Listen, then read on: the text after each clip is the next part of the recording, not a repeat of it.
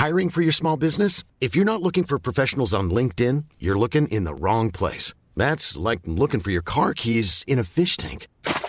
LinkedIn helps you hire professionals you can't find anywhere else, even those who aren't actively searching for a new job but might be open to the perfect role. In a given month, over 70% of LinkedIn users don't even visit other leading job sites. So start looking in the right place. With LinkedIn, you can hire professionals like a professional. Post your free job on linkedin.com/people today.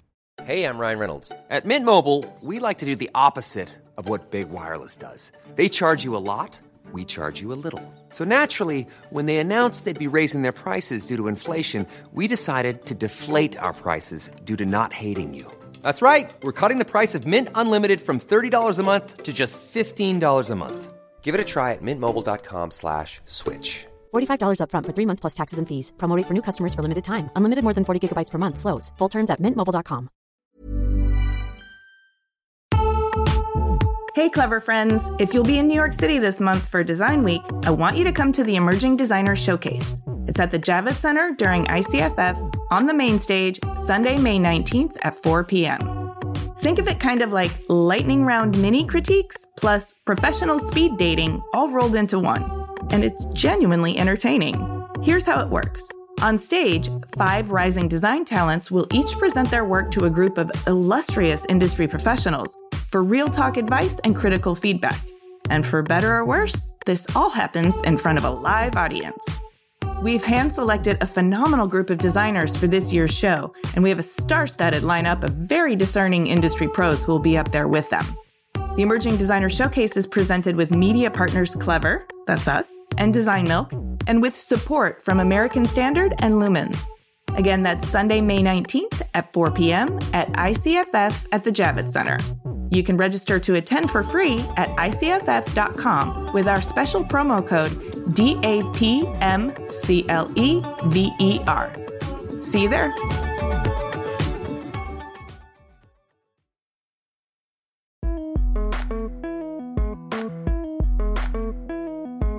Eventually, I just became enamored with this whole idea of looking at an object, but also understanding how does that object deliver the light, and how does it make people feel? How can it be used in so many different ways so that we could find many different kinds of applications for the light?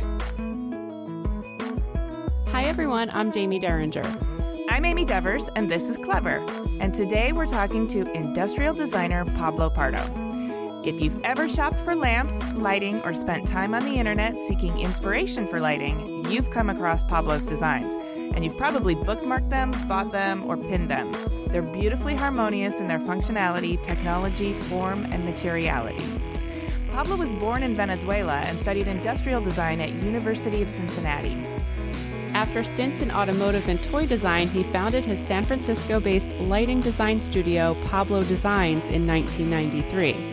The conversation revealed quite a bit about his background and inspiration. Fun fact, he's one of 3 industrial designers in his family.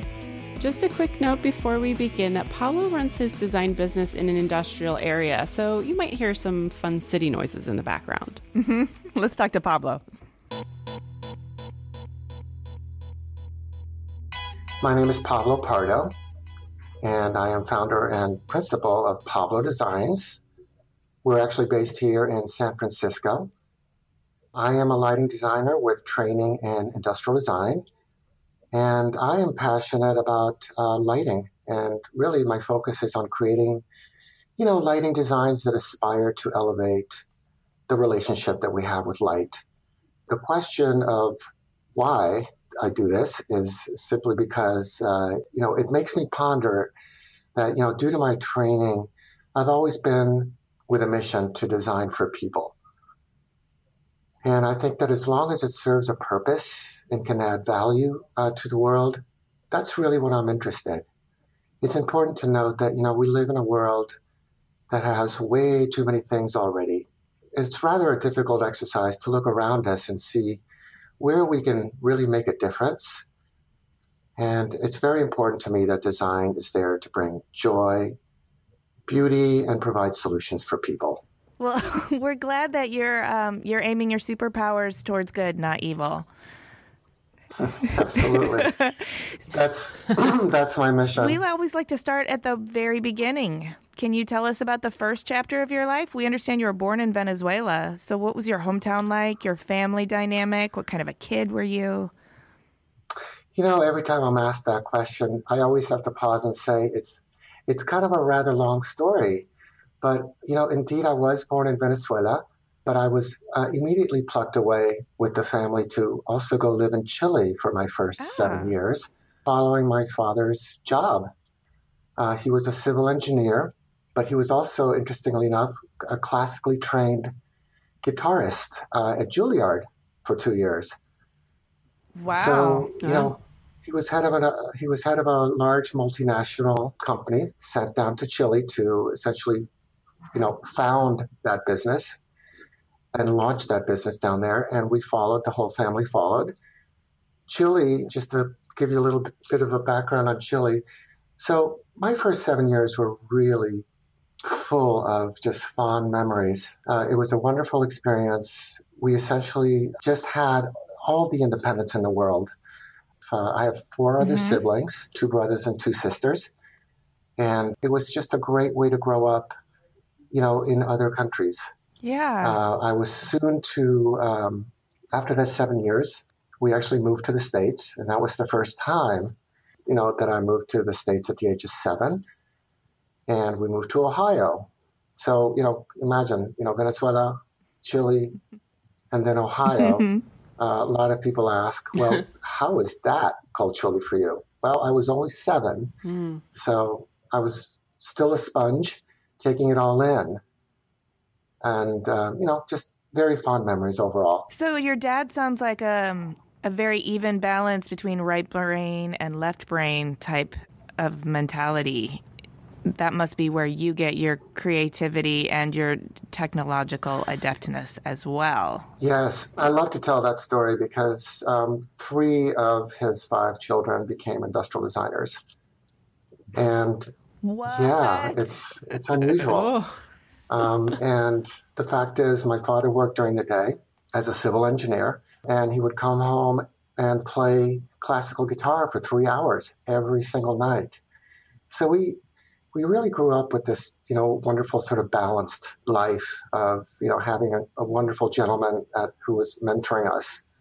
And we did definitely get a lot from him on, curiosity. And were you life. A close-knit family with all your siblings? And what was your mom like? Oh, yeah. Well, my mother was, like a traditional housewife. Of course, we're a Spanish family. And so that was fairly traditional. Of course, my father really was probably had the most impact on us, and as a setting just, great sort of goals for us. And there's a lot more things I want to say, so you can continue asking. Well, I'm just thinking about moving a family of 5 kids from a country of origin to another country for 7 years and then to the United States, keeping the dynamic healthy while managing all those transitions for all those young kids. That's quite a family endeavor.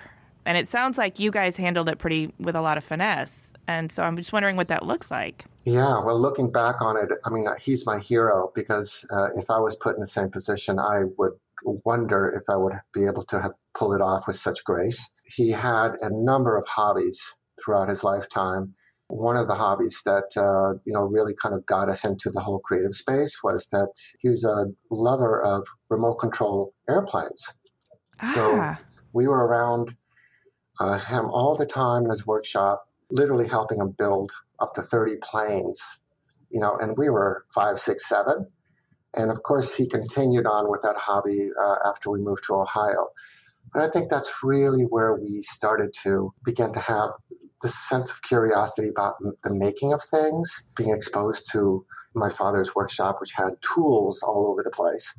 And so understanding what tool does what. And, so we got this at a very early age. That's so exciting because that's also really good bonding time with both your siblings and your parents to be able to dive into your curiosity like that and be on such a learning curve. It's not school. It's something that's being taught to you by your parents. So it has this kind of family depth to it. Well, did I mention that I'm an identical twin? No, that's right. Yes. Talk to us about that. Yeah, so I look at being a twin as, a blessing, truthfully. So you can imagine sort of growing up with a twin, you're already sort of getting involved on little projects very early on. We had just a great companionship between us, and we just had a lot of independence. Of course, it was later that we would decide to become designers when we were, in more adults. But early on, we had this automatic synergy going that whatever he was thinking, I was probably thinking the same thing. So he would start a sentence and essentially I would end it and vice versa. So to imagine yourself growing up becoming designers, both of us, it was just very comforting to know that, as we delved into projects together, that we had a sounding board, and that sounding board thought like me, looked like me, would probably approach things the same way that I would. So it was essentially comforting to have that relationship with my twin brother. Walk us through adolescence. Were you guys both curious in the same things? Was your creativity starting to show up in the same ways? Well, absolutely. I mean, both my sisters were in the arts. And of course, my second older sister became an industrial designer when we came back to Ohio. And, we were exposed to that field through her. Otherwise, we probably would have become architects. We were definitely interested in the arts, but architecture was the first thing we thought about until my sister discovered industrial design. How did she discover it? Do you know? Did she stumble into it? Because we've heard that story from so many people. She definitely stumbled into it. She went to the University of Cincinnati, that became our alma mater later. She's probably 4 years ahead of us.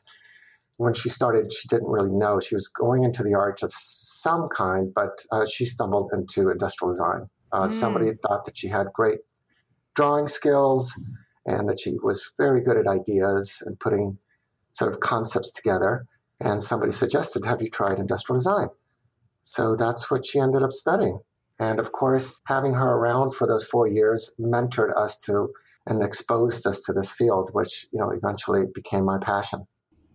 And how did you discover that passion? Had you been in high school, like drawing things or taking things apart or looking at things differently? Like, how did it manifest for you personally? Well, I loved drawing. I loved art from my first days, ever since I was very young. And, having sort of that training of making things very early on. Interesting story. We were sitting at the dinner table and we were probably 15, 16, and my father asked my brother and I, have you guys decided what you want to study in college? And, by that time, we kind of had a really good idea. It was either going to be architecture or industrial design. But it turns out that both my brother Fernando and I responded exactly the same time. And each of us said, industrial design. And so we looked at each other and it was almost an argument, because imagine being an identical twin for such a long time, and we were always quite competitive in some ways. So this was our opportunity for him to take a different occupation as myself, to finally find a differentiation between us.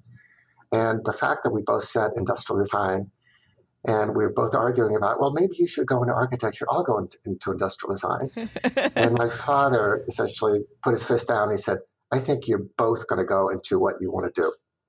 So it sounds to me like you're both going into industrial design. And looking back on it, it was the best decision we ever made, because we became even better friends. And I still, talk to him very regularly about what I'm working on and what he's working on. It feels really good. I love that your dad said, nonsense, you both are going to do what you're meant to do. And it sounds like it's industrial design. And you had to listen to what Dad said.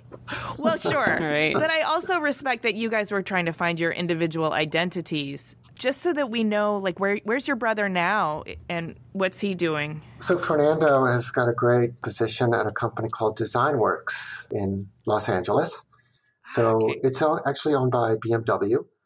So, my brother's been working on some automotive design for BMW, but they also do a lot of product design for a lot of different companies. Yeah, you found your way to differentiate. We did. Yeah. Yeah, industrial design's a broad category. It There's is. lots of different possible outcomes for studying that, I think the underlying difference of our choices was that, he's working for a company and he's responsible for many different projects for different people. And I started my own business.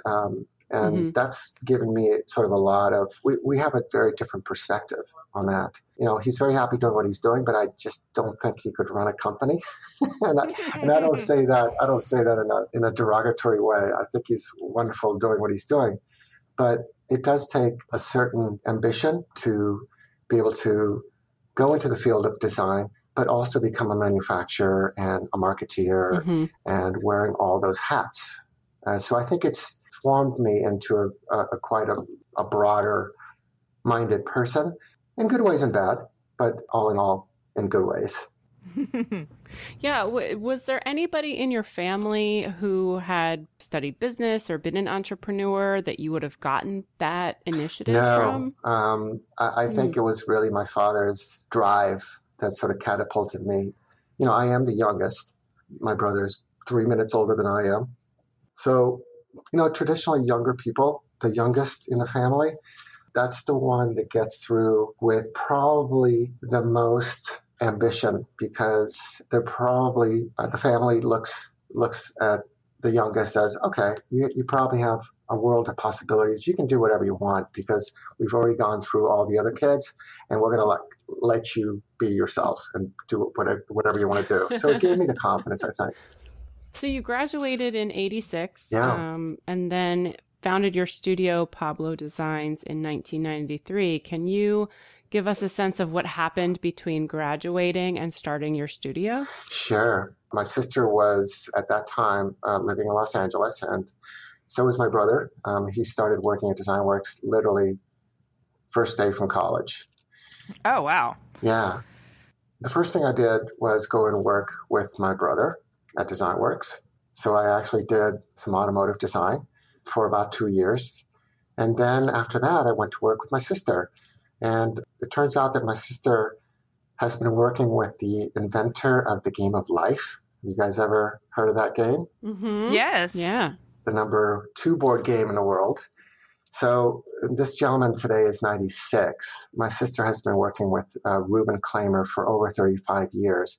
So, wow. Yeah.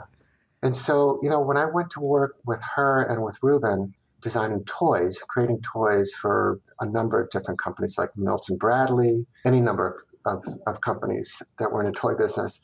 So my exposure to that experience was that, they were in the licensing business. And so they would create and invent designs that would then be licensed to these large companies.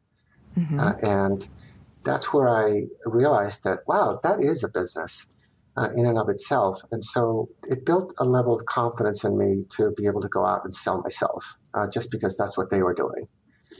And so that's what happened, right out of school. I did some design work with Yamaha, designing motorcycles, and I also worked with other product design firms before I made it back up to San Francisco in 1993. So industrial design in school, and then you designed for the automotive industry, and then toys for the toy industry. So you have a pretty wide stretch of product design. You're right. I think industrial designers in general are exposed to a number of different categories. And going back to my schooling, the reason why I really liked automotive design is because I did internships at Chrysler. Before I moved to Los Angeles, I had an offer from Chrysler. That was to go live in Michigan. And I didn't think I wanted to go live in Michigan and be able to sort of withstand the winters there. And so it felt like the right thing to just go out to the warm country, be closer to my family. From Los Angeles to San Francisco and starting your own firm, what was the impetus there? It's a good story because I really did not know exactly what I wanted to do. I know that San Francisco was calling me because I had done the Southern California thing. I knew a lot of different firms up in San Francisco area. I knew some friends that worked at IDEO. I interviewed at Frog. And there was, a lot of options to move up north. So, when I moved there, the economy was not in good shape. The whole idea of starting a business didn't really happen until, I moved in 1990 to San Francisco. And then I worked at IDEO for 2 years. Then I started to work on some side projects. And that's really when I started to make things again. And I hooked up with a furniture studio here that I shared space with. It turns out that this was somebody who I knew from Venezuela, literally 25 years earlier. And he happened to be living in the Bay Area, and they needed a little bit of help. And I went to work with them, but I also had my own little office. I had a little corner studio right up in their office. And that's when I started working on my own thing as well. I started working on this little lamp concept that started to become something. This was the beginning of my company. I developed a lamp called Piccola, which is a leather-based lamp that has an aluminum shade. And as you tilt the lamp in one direction or the other, the shade simply just balances on top of this sort of tubular-shaped bulb. And I can't tell you, if I look back on my career, I have to look at this particular moment in my entire career with my company as it was literally the footing, and it built this incredible confidence for me that this little lamp, I took it to ICFF. I came back with orders for about 600 pieces. Whoa. Wow. I'll be honest, I wasn't prepared at that time to even think about starting a business. I thought that I was going to go there and I was going to get tapped by maybe a couple of companies, and I would perhaps license the design to them, and we would go from there. What ended up happening was I came back and I started getting calls, and where's our lamps that we ordered? So I was, in a position to have to make this first round of about 600 lamps. And that's what I did. I delivered them. And then I get a call from Spinnyback. Spinnyback is a leather products company owned by Knoll. And they had the president of the company call me. And he basically said, "We love this piece that you designed, that we saw it at ICFF. And we'd like to know if you'd be interested in licensing it to us. This would be a perfect product for us to promote all of our leather goods." And I don't know if you remember, Spinnyback used to have a baseball that they would promote all their beautiful leathers. It's a very high-end leather products company. And so they said that your lamp would be a perfect opportunity for us to put these lamps out there in 1,000 different colors. So you can imagine, I was 28 years old. I get a call from the president of Spinnyback. Wow. And he flies out the next day. Oh, my God. And we signed a deal. And so literally the beginning of Pablo Designs was really a licensing to Spinnyback of this very first new product. And they took over manufacturing for the first 2 years. And here's what happened. So I started designing several other designs for them because that was what felt like the right thing to do. So I had a number of other designs that I was working on. And they weren't designs that they were that interested in. They were just interested in that, the leather lamp only. And so I started creating other products, including home accessories. So I didn't just start with lighting. I also moved into home accessories. I was doing everything from waste paper baskets that some of them are now in the Museum of Modern Art in San Francisco. The Piccola actually was also brought into the permanent collection at the SF MoMA. And, it was just a great start. After 2 years, I actually literally asked Spinnyback, can I have my product back? So I wanted to take my baby back, and they let it go back to me. It was really that design, I think, that set everything in motion. So you obviously got a big break with that deal, but then you also, it sounds like you went through designing home accessories. Right. And now you focus specifically on lighting. Absolutely. So what were those challenges and lessons in the early days of your studio that made you want to focus on lighting? So what ended up happening was I had a number of different product types out there. It became really difficult to manage all these categories because I felt like, okay, I have to do a new lamp. Then I have to do other types of home accessories. And it started to take my focus away from, this very important category, which is lighting. And I realized that, you know what, this is really hard. Lighting is really hard. I really need to put my attention there. And that's really what my customers were looking for. They were looking for more lighting from me. So that's what drove me to, doing more lighting. And eventually I moved away from the home accessories space to just focus on lighting. Was that where your interest was pulling you as well, or did it just make business sense? No, absolutely. Lighting was this magical space because, it's a medium that isn't just about the object, but it's about the light. Eventually, I just became enamored with this whole idea of looking at an object, but also understanding how does that object deliver the light, and how does it make people feel? How can it be used in so many different ways so that we could find many different kinds of applications for the light? And that's how I started to sort of broaden my perception of what I could do with light. And the object itself is an important component, but eventually you realize that what I'm really creating is a vessel. And, this is a vessel that delivers light. When you start to look at it from this perspective, you realize that you have to be very responsible for, every aspect, not just the creating of this object, but how does it deliver the light and how does it make people feel? So it became very apparent to me that I was definitely moving in the right direction. So I want to talk about that movement in that direction. We're definitely going to pull apart your creative process. But in terms of the studio and growing the business and focusing on lighting and recognizing your own deep passion with light and how it goes out into the world, you've built a nice studio there. You're doing good business and you're maximizing technology, I think, in really harmonious ways. Right. Where would you say you have to grow? Like, what is your growth edge? Yeah, that's a good question. Lighting, first of all, lighting technology has progressed. I've been fortunate enough to have been through the transition period between incandescent and LEDs. And yes, I want to talk about that because that is like a revolution. I mean, that is such an exciting period in lighting design. Yeah, it's absolutely a revolution. Every time I sit down and with my team and we're thinking about what we want to do next. First of all, there's so much lighting out there in the space already.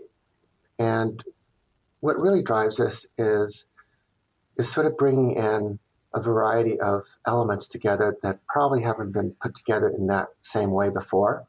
So what I see happening, and I think what our edge is that we're now, reimagining ways of blurring categories. We're bringing in a light and combining that with, perhaps charging features so that, we're working now with mobile devices. And so you can combine a lamp with charging. We're now working with sound. 3 years ago, we developed a lantern concept that combines light and sound. So it's a Bluetooth speaker combined with light. We're working now on another project that combines light, charging, and privacy screen. This is a lamp called Corner Office that we developed with Peter Stathis that provides, a personal space in the workplace, combining these three categories together. So I think this is our opportunity space. It's where, now it's possible to bring multiple categories together with light. And we really feel strongly that that's the opportunity for us right now. Well, that is very exciting. And, utility is such an important aspect of what we do. We're often asked, are you a stylist or are you driven by utility? And the fact is we're really driven by utility, first and foremost. You create a design, it has to be useful. And people are purchasing a light because they need it to be useful. Of course, it needs to be beautiful, but I want to add more value if I can. Yeah, I think it's very evident in your products that you're very focused on function first, but also I mean, the form, there's nothing lost in the form. Your forms are incredibly beautiful. And I feel like there must be a creative process there that gets you to this very minimalist form that really helps the light come through in the ways that it needs to. Like you said, like a vessel. Can you describe that creative process for us? Like, do you do the same thing every time, or, how does it start? Where does it go from there? Sure. For us, it's definitely not a linear process. It happens in a number of ways. We often sit down with the team, come up with a project brief. We approach our project very methodically, outlining, perhaps opportunities for adding value to our own assortment, but also with the goal of creating a more well-rounded offering as a whole, right? So the brand, we want to introduce new products that complement each other, and that we see, opportunities for us to move into perhaps a different space. We look at the market, of course. That's part of what we do. In my schooling back in Cincinnati, part of what we were required to do is research the market and understand, what is out there, and so that you can gather knowledge and information so that you can either, learn from that and build on it, and or where to steer away from. There are also moments that I can't explain, but I might be sitting in a car daydreaming or catch a glimpse of an interesting object or material or form or shape that may get my mind racing to see if I can't jumpstart something new with that inspiration.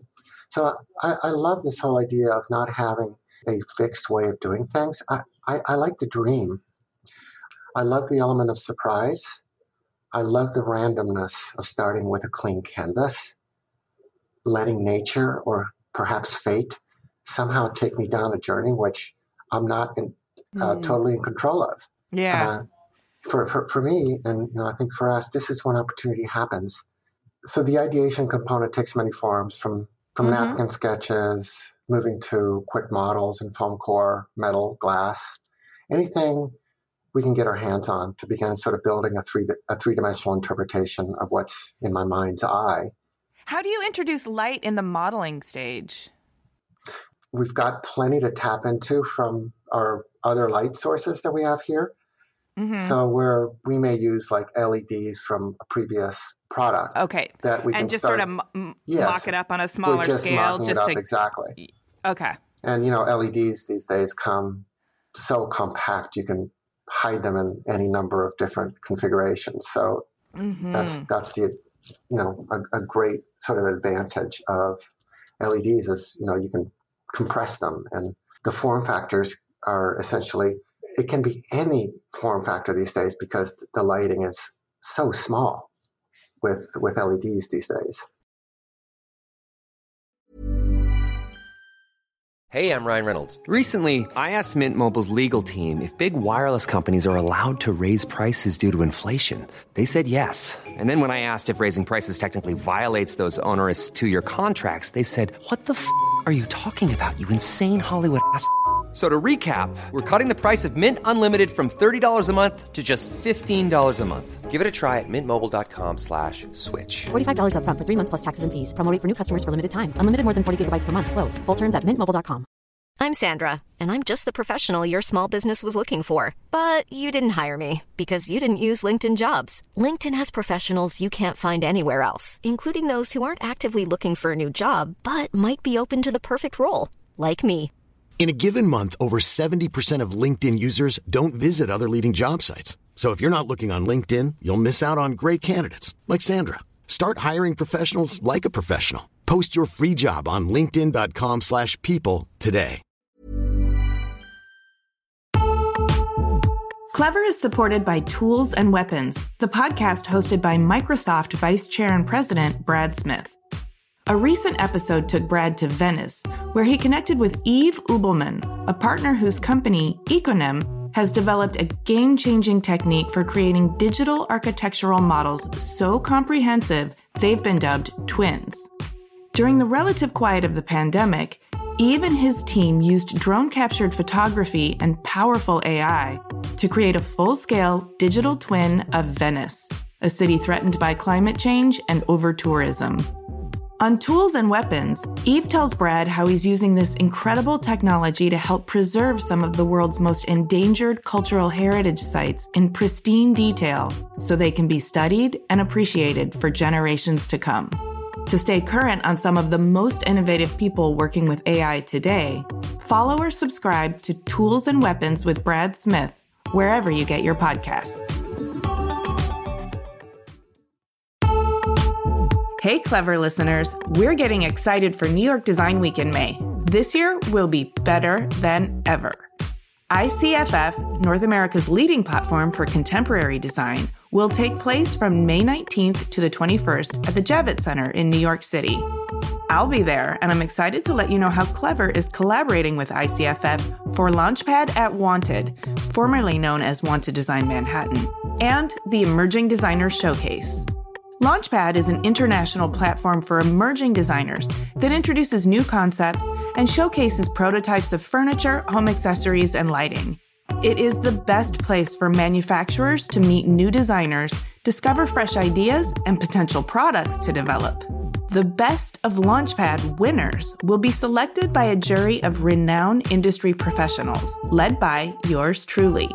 And they will go on to be featured in another edition of the popular Emerging Designers Showcase. I'll be leading the Emerging Designers Showcase live on the Talks main stage, where the 5 Launchpad finalists will have a chance to present their projects to our esteemed panel of professionals.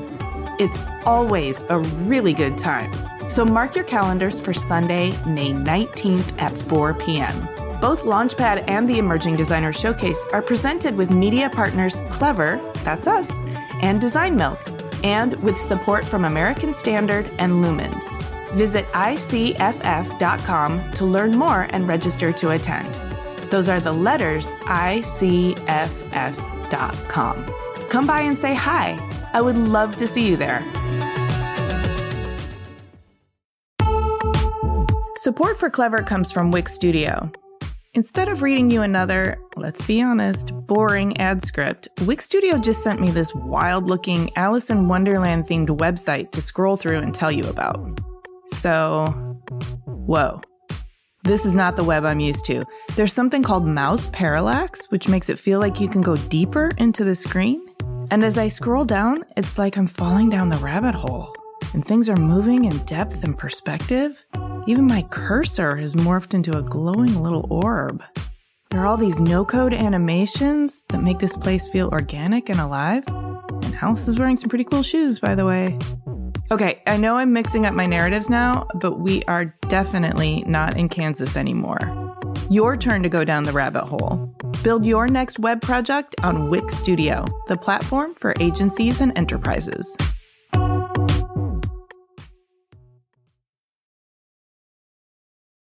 As an industrial designer who's done a bunch of different products, but who's focused on light, when things started shifting from incandescent to LED, your head must have exploded, because now your options, now you can really paint in any media you want to with LEDs. I mean, you were so trapped by incandescent, or at least that's how it looks to me. Can you describe what that was like for you creatively? Absolutely. So, I feel utterly fortunate to have lived and worked at the cusp of the transition from incandescent, which I call analog. So incandescent for me is analog, to the LED digital space. This allowed me to witness and understand the value proposition of each light type. This allowed me to just really understand the differences between them. My very first LED product was in 2007, launched in 2007 with Brazo, but I started working with LEDs as early as 2004. It took 3 years for us to feel comfortable enough to put a new product out there that was bright enough and that was going to be acceptable for people. Believe me, I was quite scared because we really didn't know very much about electronics. I had to bring an engineer or two in to help us sort of get that started. It's chip on board technology. I was never trained as an electronic engineer. So there was a huge learning curve. I want to get back to, sort of that cusp period because, I'll be honest with you, I'm still a complete follower of the incandescent type of light sources. I have to say I like incandescent lighting more than LED, but LEDs, there's been so many advances that are now available at our fingertips and technologies around LEDs that it is no question the technology of the future. What's happening now as LED technology advances, it's emulating the warm and analog light of incandescence. So it's moving back to that sort of more human space again. And I'm really happy to hear that. And I'm really happy to be participating in that. And I appreciate that you appreciate that as well, because that's the thing I miss the most about incandescence is that warm sort of amber yellow glow that makes it it's cozy. The blueness of LEDs is not as warm, obviously, and I know there's a lot of energy being put towards the light quality and the color temperature of LEDs to kind of make them do what we want them to do. And you have options there as well. So we've already surpassed the blue zone probably 5 years ago. Today, LEDs can literally duplicate incandescent lighting. So we are there. It's finally in the space that when you dim an LED fixture, it can also change color. So that's what incandescent does. When you actually dim an incandescent, it goes from sort of a brighter white zone to a very amber glow. With LEDs, you could not do that before, but you can today. So I'm very happy that this is happening. That technology is called warm dim, which we're starting to use in a lot of our fixtures. Talking about the way that light makes you feel, like Amy mentioned, the traditional incandescent light just felt warmer, and it's nice to know that the LEDs are also there at this point. But your products are designed to, as you say, deepen the relationship between the object, the user, and the environment. How do you do that with light? Well, first of all, it's the combination of all the elements that formulate that light. So, deepening the relationship is also, bringing in materials that are premium, that feel honest, bringing in natural materials like woods and, beautiful chromated metals and fabrics. So on the material side, materials have to be appropriate for the use, depending on where they're going to be used and so forth. How you elevate the light source itself is that over time it has to mimic natural light as much as possible. So natural light is transformational light. We have an ability now to create designs that throughout the day, they can change in color temperature because our natural light actually changes from blue light to orange light in the evenings. And our fixtures should be able to do the same. And what's also interesting is that our design, our light source can also be essentially responding to the natural light that's already out, outside the window. And it can read how much light is, the natural light is putting out and how much light the light source is putting out. And it will reduce the amount of light on the desktop because you already have enough light coming from the outside. So that's a way to sort of reduce the amount of energy running through the light source. More and more these days, we work with a lot of, contract office projects, and there's quite a demand for light sources that can run less energy through the system. So, of course, LEDs, they're 90% more efficient than a standard incandescent. So nobody's buying anything but LEDs in the contract office space. And there's just this great opportunity to add value to this system by having the fixture be more responsive to our needs. When you walk into the room, for example, the light turns on. When you walk out of the room, it turns off. You can control the light sources now with LED. You can control them remotely so that, you may have a mobile phone and you have an entire studio. You can control all your lighting from one device. So there's something much more convenient about that. You're able to control environments like you've never been able to before with light. Yes, I want to put a vote in, though, I really like the relationship I develop with my fixtures over time. I really like a hand on a switch. I love dialing a dimmer up and down. That's an analog relationship. Yeah. I know the more that we control everything through our phones, the more our actions that our hands get to interact with are just swiping and touching that same surface. So that's one of the things that I really love about your products as well, the materiality that you talked about earlier. In the case where it is an actual hand on a switch, you put a lot of time and attention into making that action feel really intuitive and feel really sensual and very luxurious. But the intuitive part is really what speaks to how you incorporate the functionality in a super harmonious way with the form. The holy grail really is, how do I build a relationship with this object and the human that's interacting with it, so that it becomes seamless? It's essentially, it is a relationship. I completely agree with you that, most of the objects that we create here are interactive. There's a kinetic quality to them. So it's not just about turning the switch on and off, but it's about the movement, the flexibility, the articulation, the ability to position the light just where you need it, and also being able to fold it away for perhaps when you don't need it. That really excites me. And I think that for as long as I'm designing lamps, there's always going to be this element of direct interactivity with the object.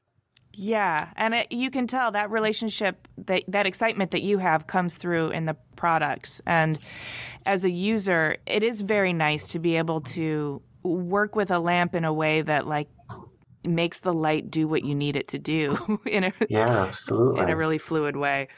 Yeah, I agree. I like the tactile analog experience of some things. I certainly like controlling other things on my phone. Yeah. It depends on what it is, I guess. Believe me, I am not a proponent of having a remote control, unless, of course, it makes sense. If you have a large space and you walk into your home, for example, I think the future home, you're going to be able to walk in and the lights will turn on. Maybe they'll, remember their settings when you walk out of those rooms. The lights turn off. So there is a quality to that experience that is there. That is, it's a passive relationship, but I feel that both are important. Agreed. Yeah, it depends on the situation, and as a designer, it's your job to stay as in touch with all the different ways that people are interacting with their light sources. Yeah. Yeah, and I think in commercial environments, it's really important to have things much more automated because you have so many different people coming in and out of spaces. So from an energy efficiency standpoint, I think that's a fantastic option. Exactly, and I think that's the driving factor is the energy consumption, and also, light pollution, for example. If you don't need to have light in areas that aren't being used, best to have them turned off.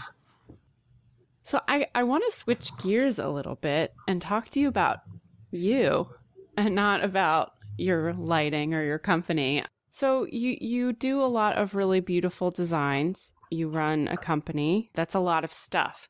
So how do you refuel creatively, but also just recharge in general?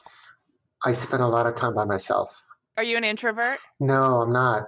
But I really do find great solace in spending time with myself. I do yoga. I love to travel. I'm a film buff. Those are a lot of extracurricular activities that I really enjoy doing. Just finding that space within myself to not think about anything else. Believe me, I'm constantly thinking about design. I was going to ask you, does it ever shut off? No, but I don't mind. And I don't call that work. I call that meditation for me. I imagine ideas in my head. People have literally seen me driving a car, sitting at a stoplight, and I'm literally gesturing a shape with my hands in front of me. I think why I'm doing that is to actually be able to sort of imagine the scale by just gesturing it with my fingers. It's just something I love to do. I feel that's really when I am happiest is when I'm creating. But at the same time, I love to travel. And travel gives me great perspective too. I'm running a business here in San Francisco, and believe me, I love to go away for a while. And when I leave, my mind just starts churning and ideas start flowing. And it's just unusually surprising to me that it happens all the time when I travel. This is when the ideas come to me. So, isn't that interesting? It's like you have another faucet you can turn on. That's so nice that you have the awareness that that's what happens when you travel, and that you can sort of control this other spigot of creativity that happens for you. Absolutely. And also, you're exposed to the world at that point. You're outside of this vacuum that you can find yourself in the same kind of space every day. When you go out into the world, there's so much more stimulus out there that feeds that, all the energy signals that are going through our minds. I really enjoy that process. My fiance and I take long walks. We walk miles and miles over the weekend, and we go hiking. And, being out in nature, I would say is just paramount for me. When you see what nature... You've got a lot of great nature right there in San Francisco. Yeah. But nature, I look at nature and I see that, look at the creationism that's there.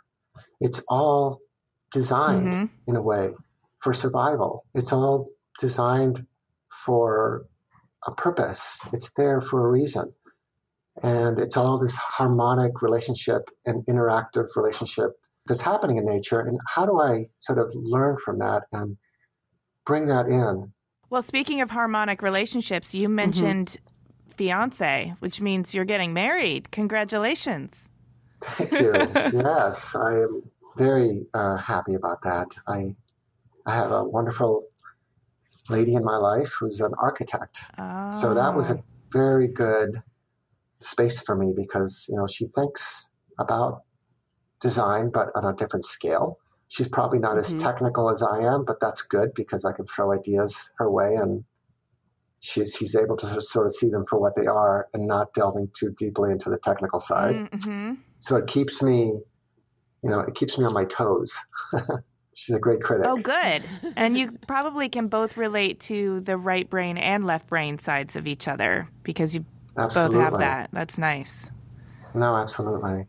So what about things that keep you up at night?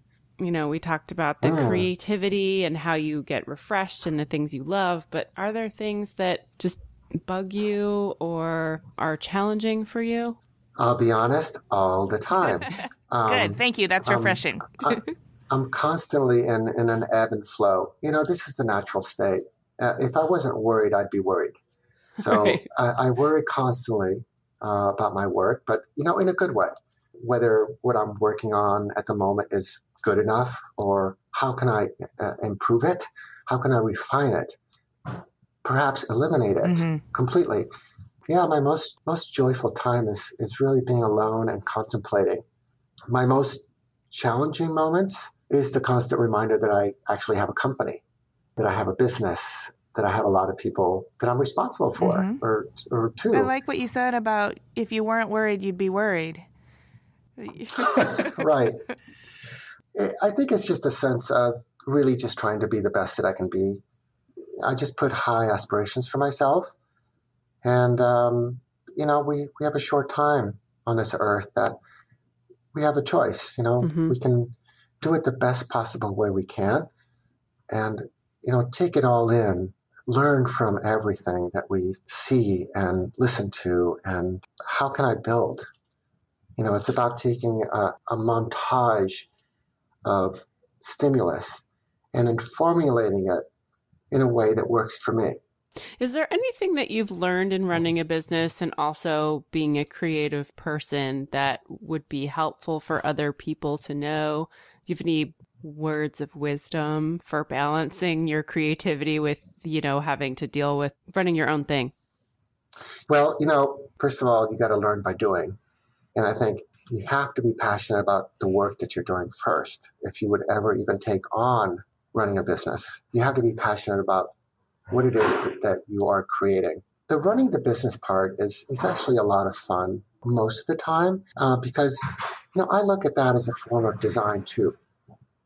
And if you think about everything as being part of design, that's how I sell it to myself, is that there's always going to be a method and a way of approaching a problem.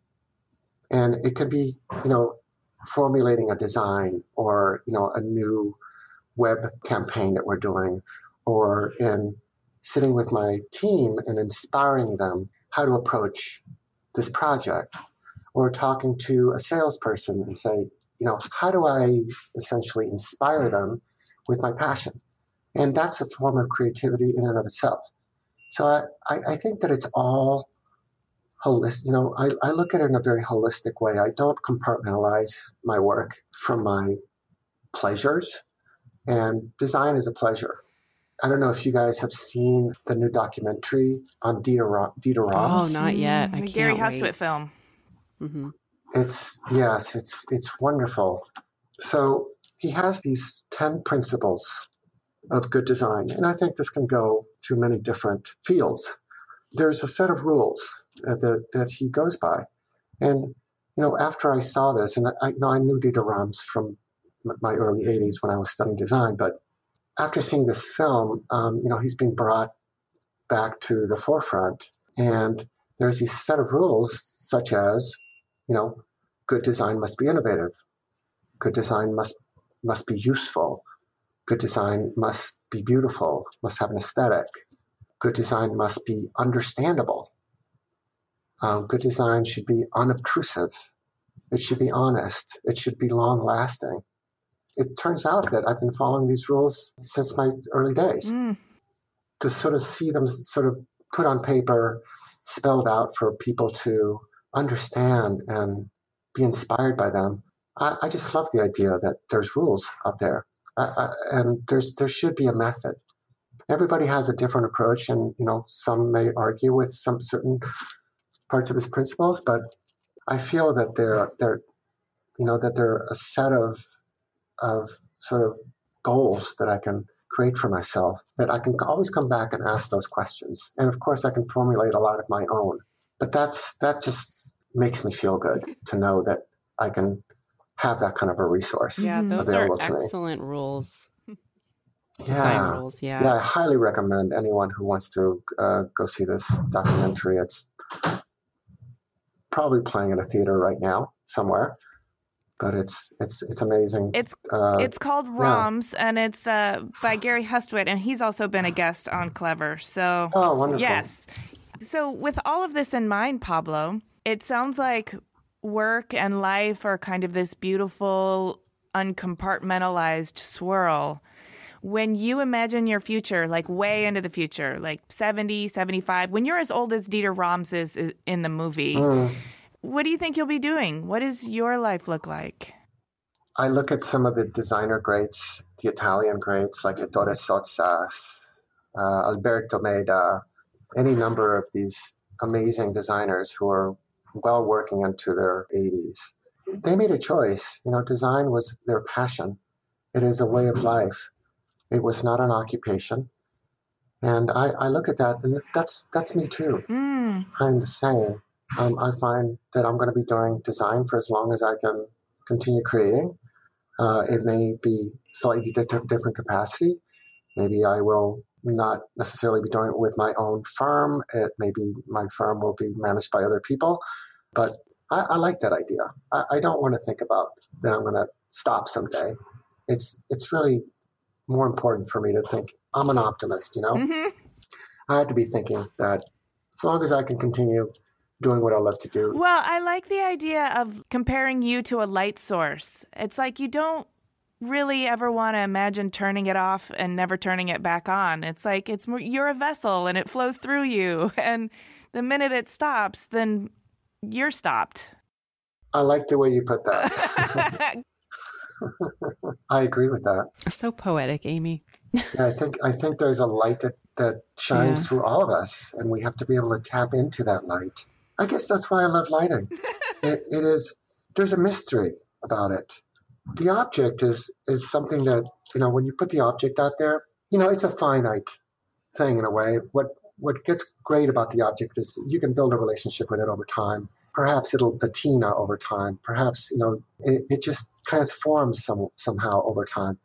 What will always be something you can't capture is why the light itself is so magical and remains magical. And there's no way to describe it really, except I want to put the tools in people's hands to be able to control that light for themselves and manage that light for themselves. I appreciate that. I think one of the things that you're helping people control for themselves too is the power, to get more poetic, the power of illumination. I mean, anytime something is illuminated, you can see it better.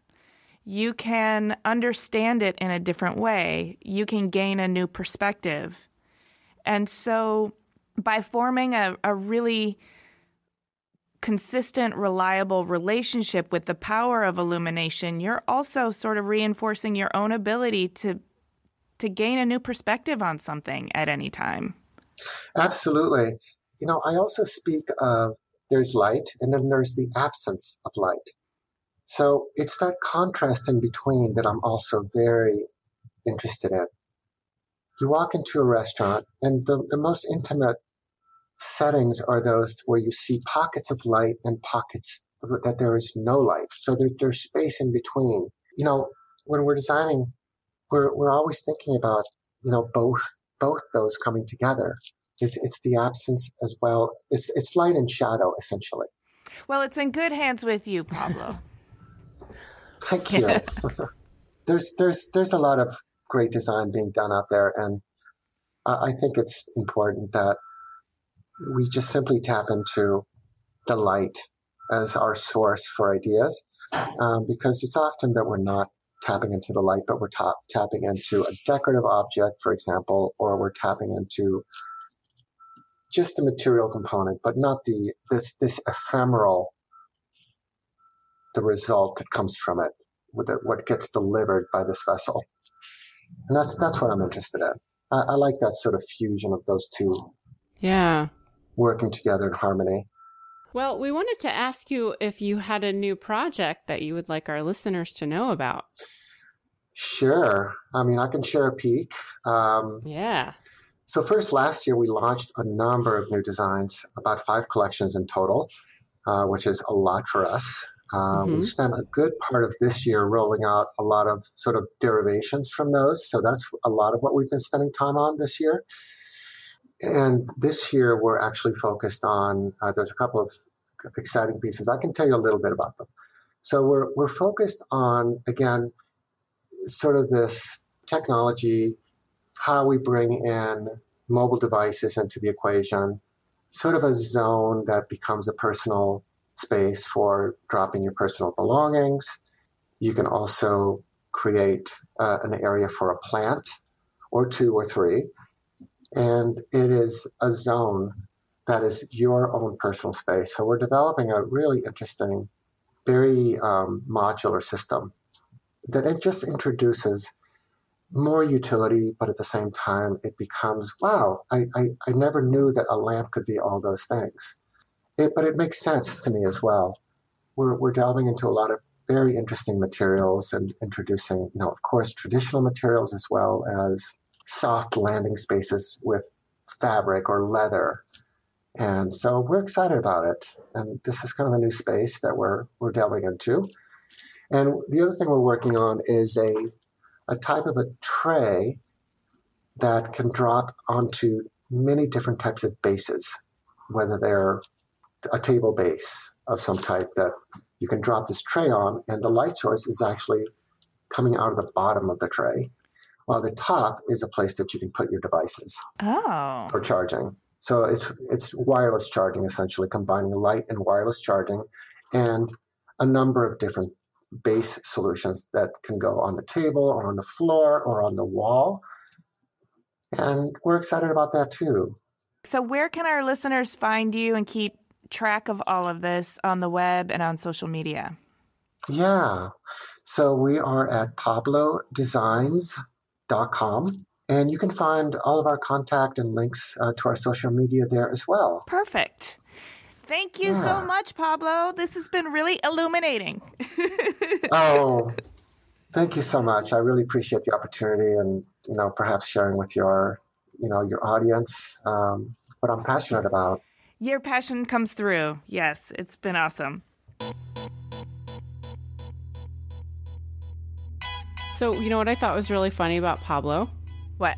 And it's what you said toward the end, was that he is literally like the epitome of what he's designing, where he is the vessel. Oh. But he's also designing the vessel. Yes. Yes. That was awesome. I appreciate how thoughtful he is about all the different elements that go into his products, but also about the relationship that we have with light. I mean, it's just such a powerful relationship between humans and light, right? I mean, when he talked about the relationship between light and the absence of light, yeah, that was also really important, because shining a light on things illuminates them, but it only has poetry in the absence of light. You don't want everything to be like a laboratory. Yeah, I know what you mean.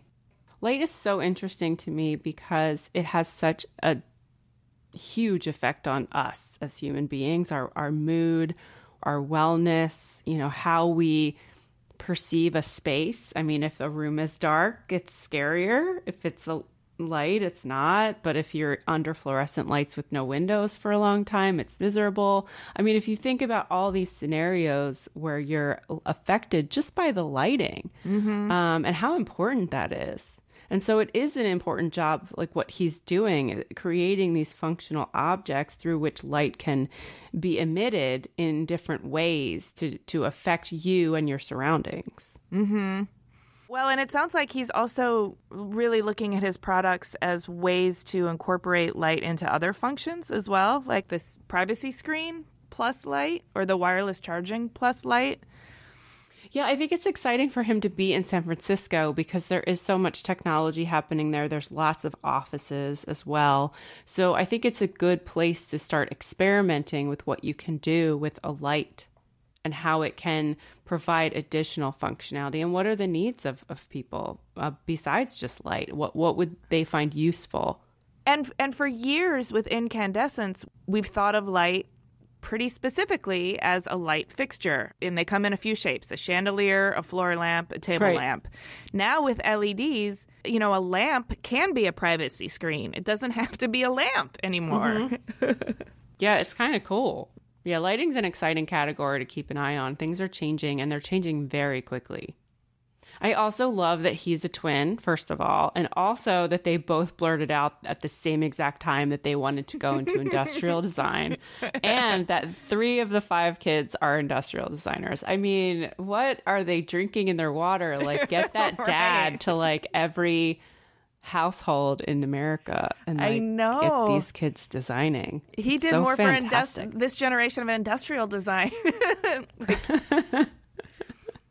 Well, I really appreciate that the dad was a civil engineer and a classical guitarist. That right brain, left brain relationship probably in a household reinforced the value of both. In a household where creativity is as important as the left brain side, the logic, really magical things can come from that. Yeah. Yeah, I agree. I mean, you get exposed. I mean, it's the best scenario, right? Because as a child, you get exposed to, an analytical mind and rational thought and logic and technical details. But then you're also exposed to creativity, which has it's just boundless in general. Like, what can you do with this talent, or how can you develop your creativity in your thought process? And then where the two meet is also great. That's what I thought was so striking to me about our conversation with Pablo is he was so comfortable describing those moments that were unexplainable.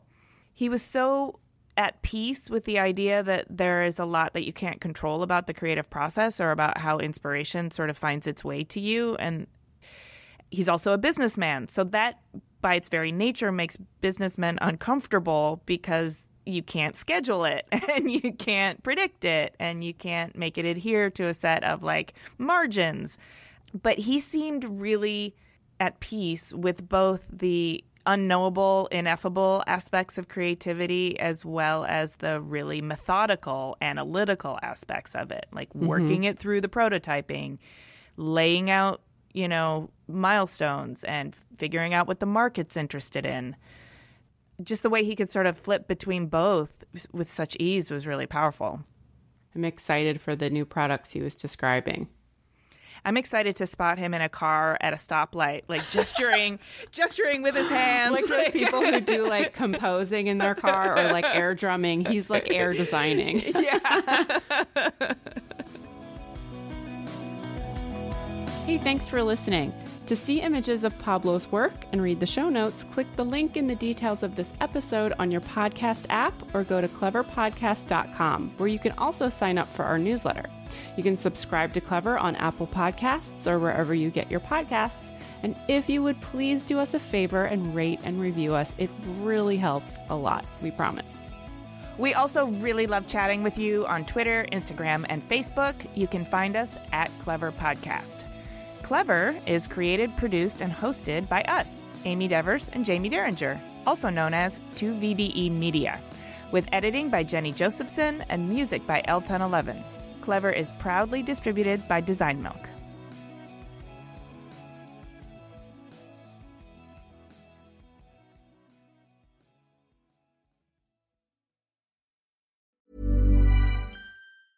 Hey, it's Danny Pellegrino from Everything Iconic. Ready to upgrade your style game without blowing your budget? Check out Quince. They've got all the good stuff, shirts and polos, activewear, and fine leather goods, all at 50 to 80% less than other high-end brands. And the best part? They're all about safe, ethical, and responsible manufacturing. Get that luxury vibe without the luxury price tag. Hit up quince.com/upgrade for free shipping and 365-day returns on your next order. That's quince.com/upgrade. Hi, I'm Daniel, founder of Pretty Litter. Did you know cats tend to hide symptoms of sickness and pain? I learned this the hard way after losing my cat, Gingy. So I created Pretty Litter, a health monitoring litter that helps detect early signs of illness by changing colors, saving you money and potentially your cat's life. Pretty Litter is veterinarian developed, and it's the easiest way to keep tabs on your fur baby's health right at home. Go to prettylitter.com and use code ACAST for 20% off your first order and a free cat toy. Terms and conditions apply. See site for details. When you make decisions for your company, you look for the no-brainers. And if you have a lot of mailing to do, Stamps.com is the ultimate no-brainer. It streamlines your processes to make your business more efficient, which makes you less busy. Mail checks, invoices, legal documents, and everything you need to keep your business running with Stamps.com. Seamlessly connect with every major marketplace and shopping cart. Schedule package pickups and see your cheapest and fastest shipping options from different carriers, with rates up to 89% off USPS and UPS rates. And with the Stamps.com mobile app, you can take care of mailing and shipping wherever you are. Make the same no-brainer decision as over 1 million other businesses with Stamps.com. Sign up with code PROGRAM for a 4-week trial, plus free postage and a free digital scale. No long-term commitments or contracts. That's Stamps.com. Code PROGRAM.